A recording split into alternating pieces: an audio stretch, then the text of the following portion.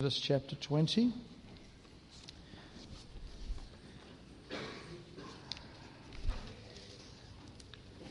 The answer to what is wrong with the world can be summed up in the breaking of the Ten Commandments.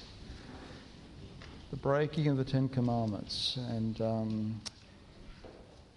I'd like for us to continue studying these commandments here in Exodus chapter 20 this evening. Last Sunday evening we noted the first four commandments.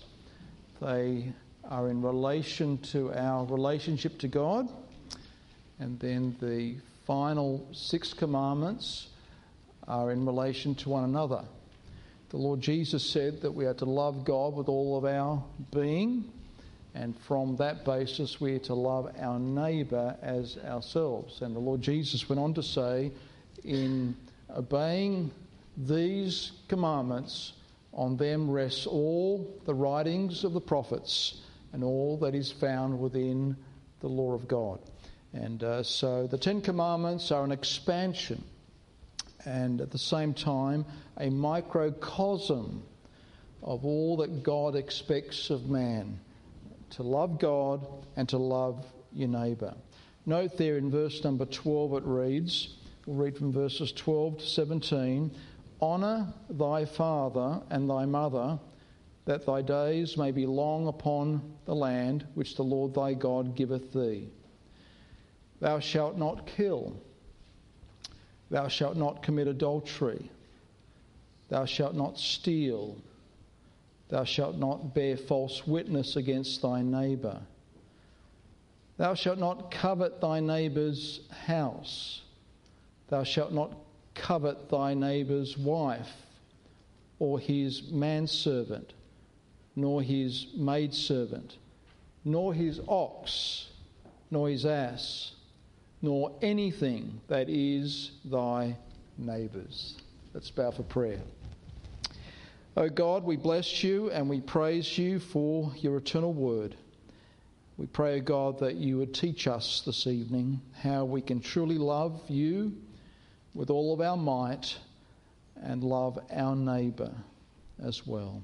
In the name of Jesus Christ we pray, amen. As I mentioned, and we went through verses 3 down to verse number 11, we noted four main commandments in relation to our God. That God is to have the preeminence, verse number 3, "Thou shalt have no other God before me," that we are to worship the one and true and living God. And as 1 Corinthians 8 teaches us, there are many gods, many lords, but there is only one true living God. So what's wrong with the world? That we are not worshipping that one true and living God. We are not giving him the preeminence.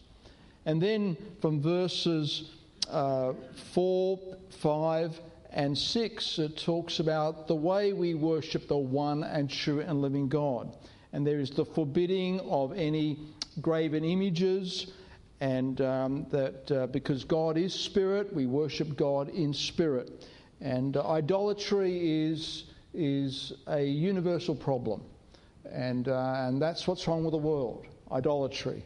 A failure to worship God correctly, a failure to worship the one and true and living God, and a failure to worship him as he demands worship. God is spirit. We're to worship him in spirit and in truth. And we stressed the other week that the Bible talks about demonology connected with idolatry. Wherever you have idolatry, you have demonic activity. That is a scientific fact. Okay, that is a biblical fact, and that's what's wrong with the world. We have idolatry. It's a universal problem. People are worshipping other gods, have other lords, as opposed to worship the one and true and living God. And then verse number 7, we noted the importance of reverencing our God, not to take God's name in vain, that there needs to be a reverence for God.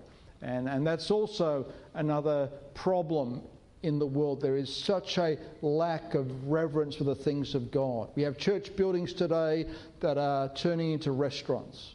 And hairdresser salons. And that's irreverent as far as I'm concerned. Buildings that were once upon a time set aside for the worship of the one and true and living God have been turned into businesses. And we have people that at lib blaspheme God's name, take God's name in vain, curse God, and that's what's wrong with the world.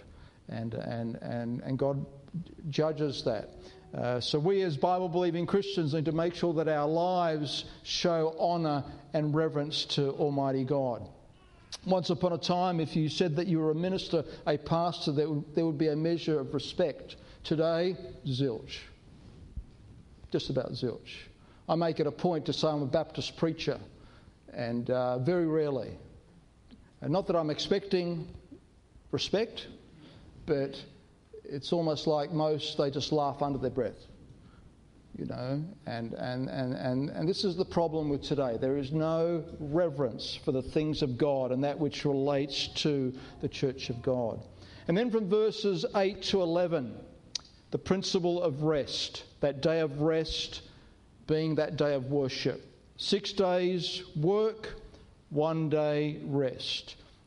We live in a day in which people are addicted to work and they don't see the benefits in having that day of rest. But that day of rest is not just a day to be a sloth. It's a day of structured rest, but it's also a day of worship. And I trust that your Lord's Day is a day of rest. If you are exhausted every Monday after the Sunday, there's something wrong with your day of rest. You're doing something wrong. And I challenge you to consider what am I doing wrong? I'm exhausted Monday morning. You shouldn't be, because it's the day of rest. Unless you're a preacher and you're preaching twice on Sundays, then I think you've got the right to be exhausted, but otherwise I don't understand why we are exhausted on a Monday if we are truly resting on the Lord's Day. Now, if the Jewish Sabbath has anything to do with the secret to being well rested, they begin their rest on the Friday evening and they prepare for their day of rest. So maybe it's just a matter of some of us just going to bed a little bit early on a Saturday evening. Amen. And that might help, and maybe going to bed a little bit early on the Sunday evening as well. That might help as well. Or maybe it's just a matter of us getting a little bit healthier, and we might feel a little bit better rested. Okay, we'll press on. So these are the first 4 commandments relate to God. Jesus said, if we love God with all of our being, then this will manifest itself by loving our neighbour. And this is what the remainder of the commandments address, our relationship to fellow man. And note then verse number 12, it reads, honour thy father and thy mother.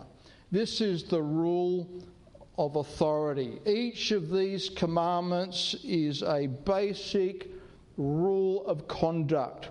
This particular commandment here in verse 12, incorporated into the 10 Commandments, deals with children being trained to honour their parents. The bedrock of a stable society is a strong family where authority is established. Children are not to be left to their own devices. They are to be nurtured and admonished by the parents that brought them into the world.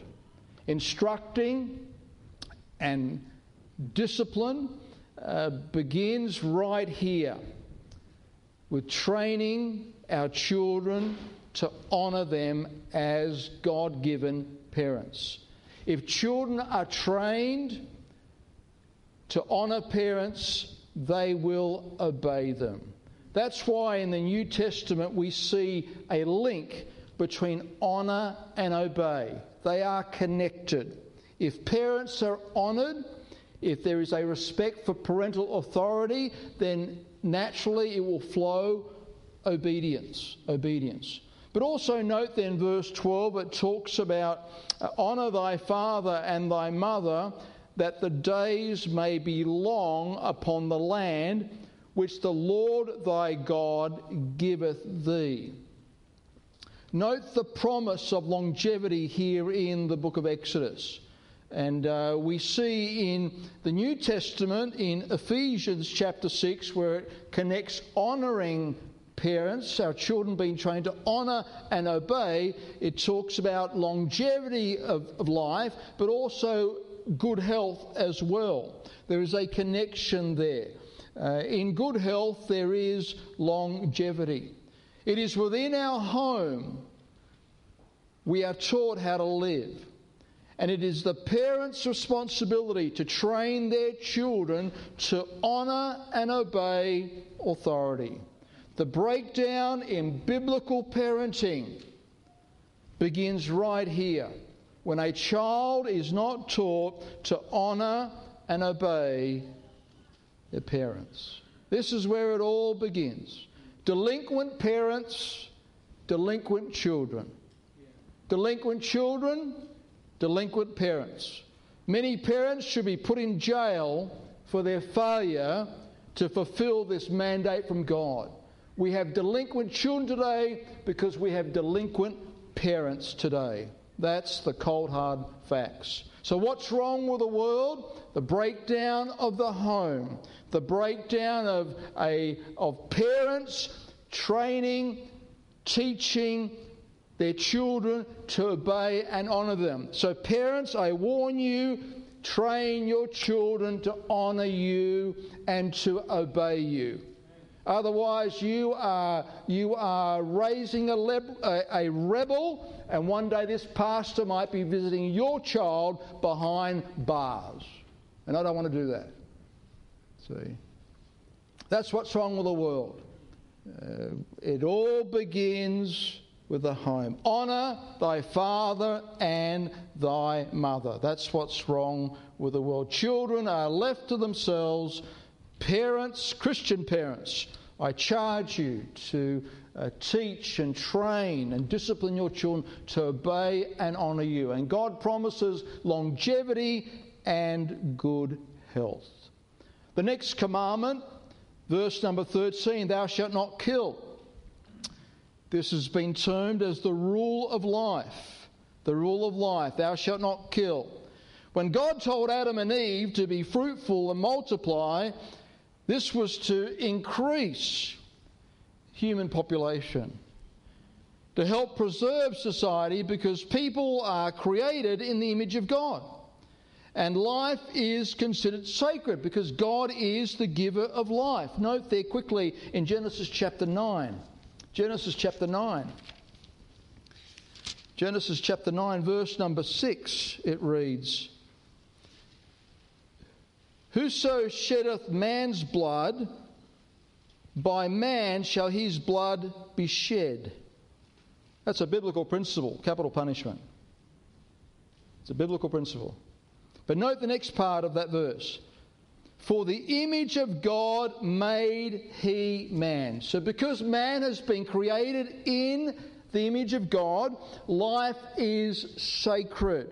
Man is sacred before God because man has been created in God's image. So therefore, if somebody terminates the life of an individual purposely, they deserve to have their life terminated. That's a biblical principle. The world would be better off if we would just honour that principle. The Israelites were commanded not to take another person's life by murder, as Cain did with his brother Abel. This was the first killing mentioned in the scriptures there in Genesis chapter 4, verse number 8. See, the taking of people's lives, murder, is forbidden by God. Thou shalt not kill. Why? Because it's already appointed unto man to die.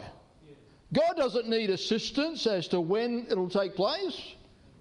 God hasn't left it up to you and me to determine whether a person's life should be terminated now or later.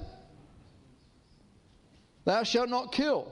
This command is not in reference to being some crazy vain vegan. God sanctions the killing of animals for food. This is in reference to deliberately taking the life of a fellow human being. Thou shalt not kill. God forbids the deliberate terminating of a life. Murder, abortion, euthanasia, now known as voluntary assisted dying, otherwise known as VAD, or literally assisted suicide. This is what's wrong with the world. We're killing them before they're born, and now we're killing them in their prime age. That's what's wrong with the world. God forbids the deliberate terminating of a person's life. God will judge any people that take matters of life and death in their own hands. At the heart of the first murder recorded in the Scriptures was a heart issue called anger. And this is why the Lord Jesus said such. Turn with me, please, to Matthew chapter 5. Matthew chapter 5. Matthew chapter 5, verses 21 to 25.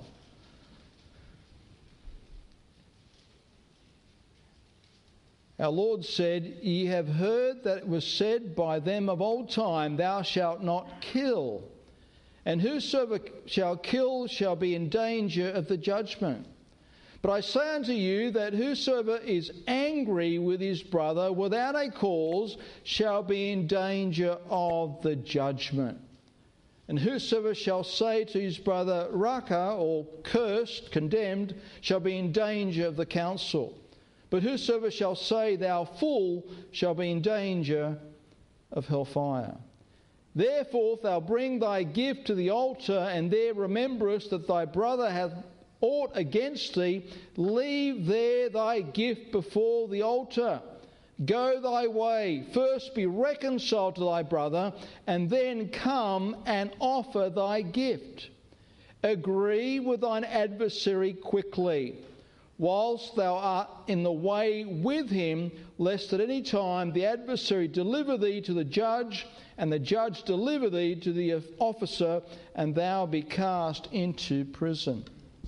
The Lord Jesus said, it was said, Thou shalt not kill. But he made a wonderful application, and it connects with the first murder recorded in the Bible, where Cain murdered Abel. The Bible says he was wroth, he was angry. So the Lord Jesus deals with the heart, and how many lives have been taken, how many people have been killed. Jesus said if you get angry with a person, you commit murder in your heart. The Bible talks about in being angry, sin not. Let not the sun go down upon your wrath. Ephesians chapter 4, verse 26. If you murder, you forfeit your life. This is capital punishment. The Bible teaches this principle. It's found throughout the Scriptures. It's mentioned once again in Exodus chapter 21, verse 12. Life is cheap and not valued as it should be. That is what's wrong with the world. Do we value the life and the health that God has given to us by living for the Lord?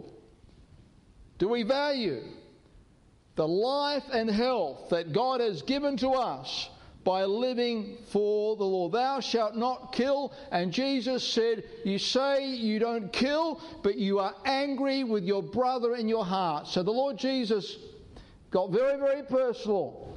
He said, if you choose to be angry in your heart and you don't deal with an issue with a fellow brother, that's like committing murder in your heart. Let me ask you, how many people have you murdered in your heart?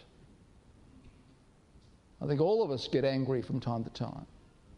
See? You say, oh, Pastor, I've never murdered anybody. But have you been angry with somebody? Well, Jesus said you've murdered. because that's where it begins. That's what took place in Cain's heart. He was angry with his brother, and that led to the termination of Abel's life. And then we move on in verse number 14, please. Thou shalt not commit adultery. The rule of purity. This command is directed in protecting the sanctity of the home, the marriage. God ordained marriage for one man to one woman for life. And the permanence and the purity of the marriage union is a picture of our relationship to Jesus Christ in salvation. Salvation is eternal, and in our new life in Christ we are to live holy lives. God sanctions faithfulness within the marital union, and God judges unfaithfulness. Note there in Hebrews chapter 13, please. Hebrews chapter 13, in verse number 4.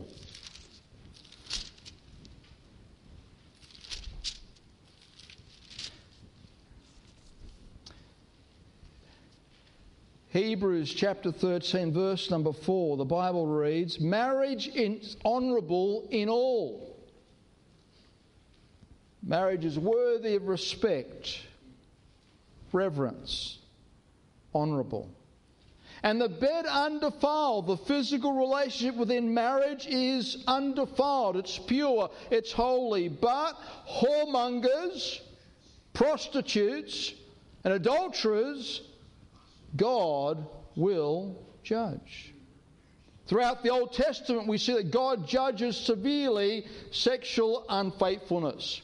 Note there in Leviticus chapter 20, please, verse 10. Leviticus chapter 20, verse 10. Leviticus chapter 20, verse 10.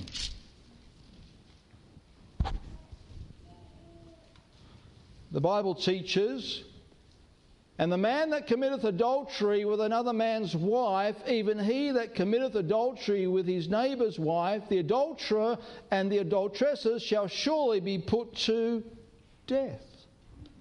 That's pretty heavy. So throughout the Old Testament we see that God judges severely sexual unfaithfulness. This would clean up society overnight, would it not? Amen. Amen.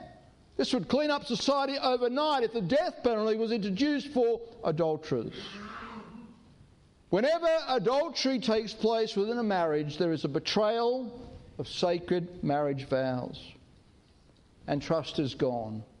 That's why predominantly when adultery takes place within a marriage, the marriage is finito. Ends in divorce. 99.9999% of the time, it ends in divorce.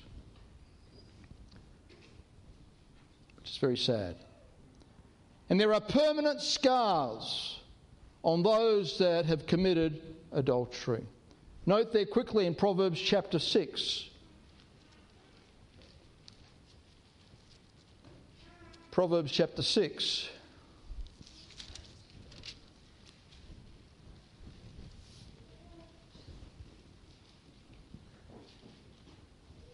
Proverbs chapter 6, note then verse 32, it reads, Whoso committeth adultery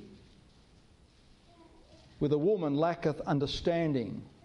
In other words, is a fool. Is not exercising wisdom.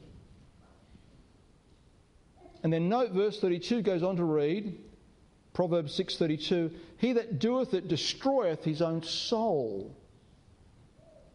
A person that commits adultery is scarred for life. The soul, the mind, will and emotion, scarred internally. Note verse 33. A wound and dishonour shall he get, and his reproach shall not be wiped away. A person that commits adultery will always be considered an adulterer. That's what the Bible teaches. If you commit adultery, you will be forever and a day be referred to, oh, that's the adulterer. He committed adultery. she committed adultery. It won't be wiped away. Verse 34, for jealousy is the rage of a man, therefore he will not spare in the day of vengeance. Adulterers can develop a victim mentality. Was it my fault? I was enticed. And then verse 35, he will not regard any ransom, neither will he rest content, though thou give many gifts. Instability. People that commit adultery are unstable to a measure. People that commit adultery, they have ruined themselves internally. And the Bible teaches us, thou shalt not commit adultery. It is tragic that with so few getting married today, as opposed to those that are living together in fornication, 2 out of every 3 marriages end in divorce within 7 years. The sanctity of the marriage vows are not honoured today. Immorality is a universal problem within marriages. That's what's wrong with the world today. And you and I, as God's people, need to guard our hearts. Note what the Lord Jesus said in Matthew 5:28. Quickly, Matthew 5:28.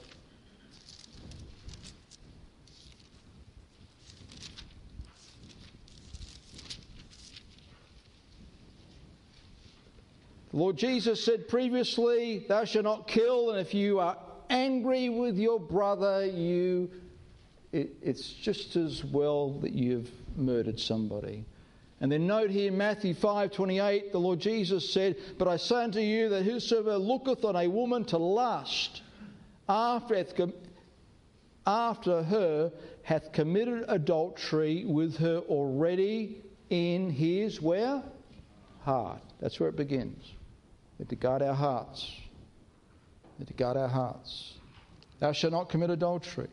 Then go back to Exodus chapter 20. The Bible goes on to teach in verse 15, thou shalt not steal. This is the rule of property. All that we have comes from God. Is he not the provider of all? And to take that which belongs to someone else, that God has provided for them, in essence, it is sin against God. It is also sin because we fail to look to God to provide. This command was given to encourage people to respect the property of others. If you go to Leviticus chapter 19, please. Leviticus chapter 19 once again. In verse number 11 it reads, Leviticus 19:11, ye shall not steal, neither deal falsely, neither lie one to another. So this commandment is all about respecting other people's property. And to steal conveys a lack of trust or a lack of contentment for what God has provided in taking from someone else. In John chapter 10, the devil is likened to a thief. So when we take that which belongs to another, we are doing the work of the devil. Those that steal are not just those that rob banks, rob homes, rob shops. They cheat people when it comes to business. They don't pay their employees properly. That's stealing. It's also those that get the wrong extra change down at the local Woolies and don't admit it and keep it. It's also those that find a wallet or a purse and keep the money and throw the wallet or purse away. It's also those that take goods from the workplace without permission. It is those that charge for a service or overcharge for a service given. It's also those that are not working when the boss isn't looking. It is those involved in scamming people of their money. And last but not least, it is those of us that rob God of his tithe, of our financial increase. Thou shalt not steal. Are you a thief? That's what's wrong with the world. That's what's wrong with the world. And I'm afraid God's people, many of God's people, are robbing God. Robbing God. Robbing others and robbing God. And then verse number 16, please. If you go back to Exodus chapter 20, verse 16. Thou shalt not bear false witness against thy neighbour. This is the rule of the tongue. Who is considered our neighbour in the Bible context? Fellow man. Fellow man. Especially fellow man in need. This command concerns bearing false testimony against someone that would cause unjust injury in some way, incriminate an individual. Note there in chapter 23 of Exodus, verse 1. Exodus chapter 23, verse 1. Thou shalt not raise a false report. Put not thine hand with the wicked to be an unrighteous witness. So this command involves protecting people's reputation. And it's summed up in the New Testament there in Ephesians chapter 5, please. Go back to Ephesians chapter 5.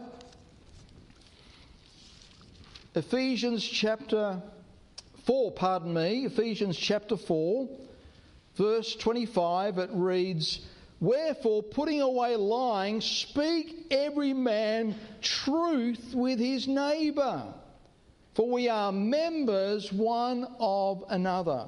And note verse 29, Let no corrupt communication proceed out of your mouth, but that which is good to the use of edifying, that it may minister grace unto the hearers. Words are powerful, are they not? They can either build up or tear down.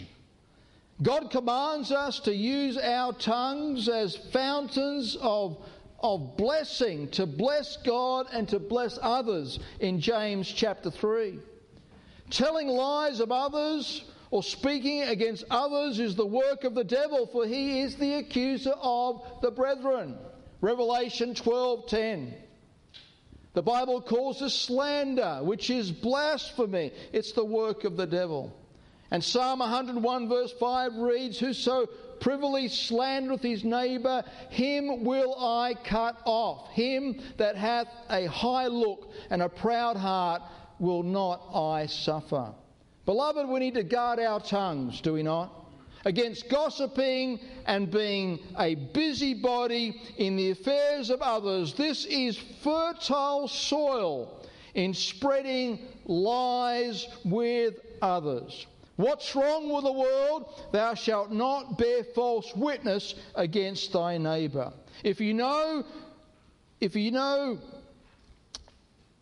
of something that's an issue, you need to go to that person and address that person, as opposed to bearing false witness to others. We need to guard our tongues. We need to be swift to hear, slow to speak. People say things that are not true, and they say things that are not true with the intent to tear down. This is what's wrong with the world. Oh, if we would just guard our tongue. The book of James teaches us it's an unruly member. Who can fully control the tongue? Nobody can. Thou shalt not bear false witness. And last but not least, look at verse 17, please, of Exodus chapter 20. Are you still with me? This is what's wrong with the world. Summed up in the Ten Commandments. If we would just obey the Ten Commandments, we would live happily ever after. Last but not least, look at verse 17. Thou shalt not covet thy neighbour's house, nor your neighbour's wife, nor their slaves, manservant, maidservants. nor their property, ox or ass, nor anything that is thy neighbour. Thou shalt not covet. This is referred to as the rule of contentment. This is the last, but certainly not the least of the 10 Commandments. And this is why the world is in a mess. Covetousness. What's wrong with the world? Covetousness. Jesus Christ said, beware of covetousness. Beware of covetousness. What is it to covet? It is to desire that which you do not have, right? That which you do not have, but you see that somebody else has. That's to covet. To desire that which belongs to something else, to someone else, that you want. To desire that which you do not have that belongs to someone else. That's what it means to covet. Thou shalt not covet. Now it's interesting that unlike the other 9 commandments, this particular commandment focuses on an inward attitude, not an outward action. Okay, the other 9 commandments are all in reference to an outward action. Steal, kill, adultery, bear false witness, etc. This particular one zeroes in on the heart. So therefore, the other 9 commandments, we could say, can be enforced on man. You can enforce, thou shalt not kill, to a measure, by making a law that if you kill, you forfeit your own life. You commit adultery, you forfeit your own life. You can control to a measure. But how do you enforce this? It's elusive because it's in the heart. It's in the heart. The breaking of this commandment takes place in the heart of man. That's why Proverbs 4:23 teaches us, keep thy heart with all diligence, for out of it are the issues of life. The heart involves the mind, the will, and the emotions.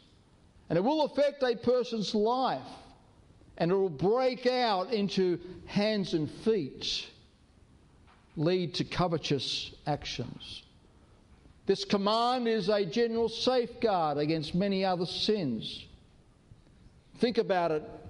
Commandments 6 to 9 all deal with covetousness to a measure. Thou shalt not kill, commit adultery, not steal, bear false witness. It's all there. Covetousness is there.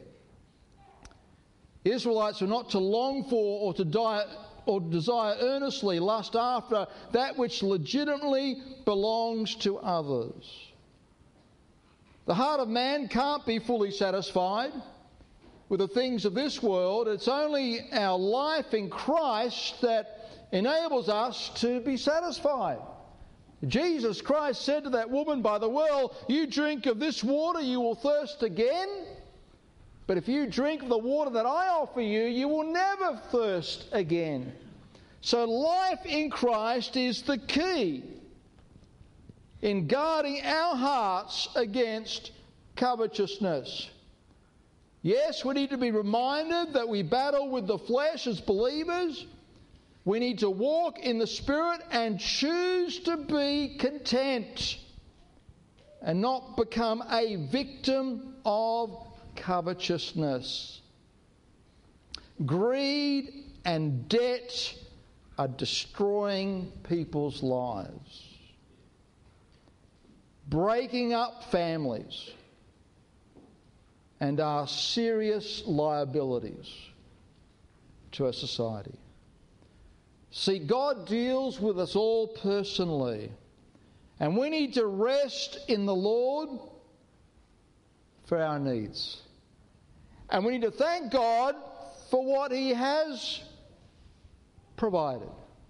Okay? So if you have a little Toyota, thank God for it. If you have a little Ford, thank God for it. The next time a Porsche is sitting at the lights next to you and you look over, thank God for your Ford. Okay? Thank God for your Toyota. Don't covet. It's going to lead to problems. Because by coveting, what are we saying in essence? We are saying, God, you've let me down. That's what we're saying. It's a slap in the face in God's face. God, you've let me down because I don't have a Porsche. Like this 90-year-old is driving a Porsche. Carry on like he's a 21-year-old. Obviously he had a midlife crisis. You know, I just think it's so funny to see these expensive sporty cars and you've got this fellow behind the wheel that's very old. How ridiculous. So what are we saying when we are covetous? We are saying, God, you've let me down. That person has what I deserve.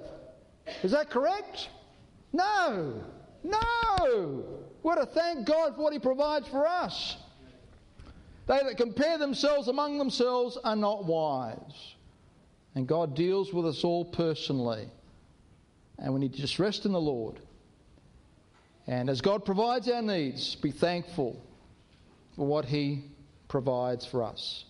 So what's wrong with the world? Covetousness. An unwillingness to be content. So it's not complicated. It's not complicated. A summation of the Mosaic law is summed up in the Ten Commandments. And the breaking of these Ten Commandments, that is what's wrong with the world. And may God help us as Bible-believing Christians, lest we be guilty of breaking these commandments. People are not worshipping the one and true God. They have gods many, lords many. People are not worshipping God in spirit. Idolatry is a universal problem. People are not esteeming God highly. There is a lack of reverence for the things of God, His name, buildings, facilities, His ministers. People do not set aside a day for rest and worship. People are not instilling respect for authority within the life of their child. People don't consider life as sacred. Life is cheap. Purity is not being upheld as the standard within a marriage. People think they have a right to another person's possessions. People speak lies of one another in order to hurt and incriminate, tear down. And people are covetous. May God help us to be content. May God help us as Bible-believing Christians to only speak the truth. May God help us to respect the property of others and to just thank God for what He provides for us. And if I don't have it, then I don't need it. And God doesn't want me to have it. It's as simple as that. May God help us to be people of purity and holiness. As singles, as married couples.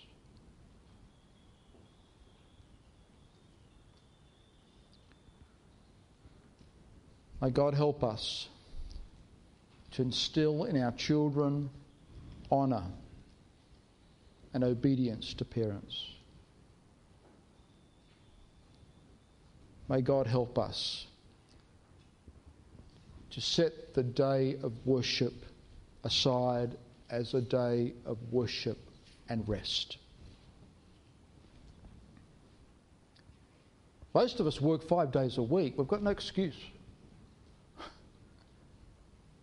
So we can prepare ourselves for the day of rest to worship.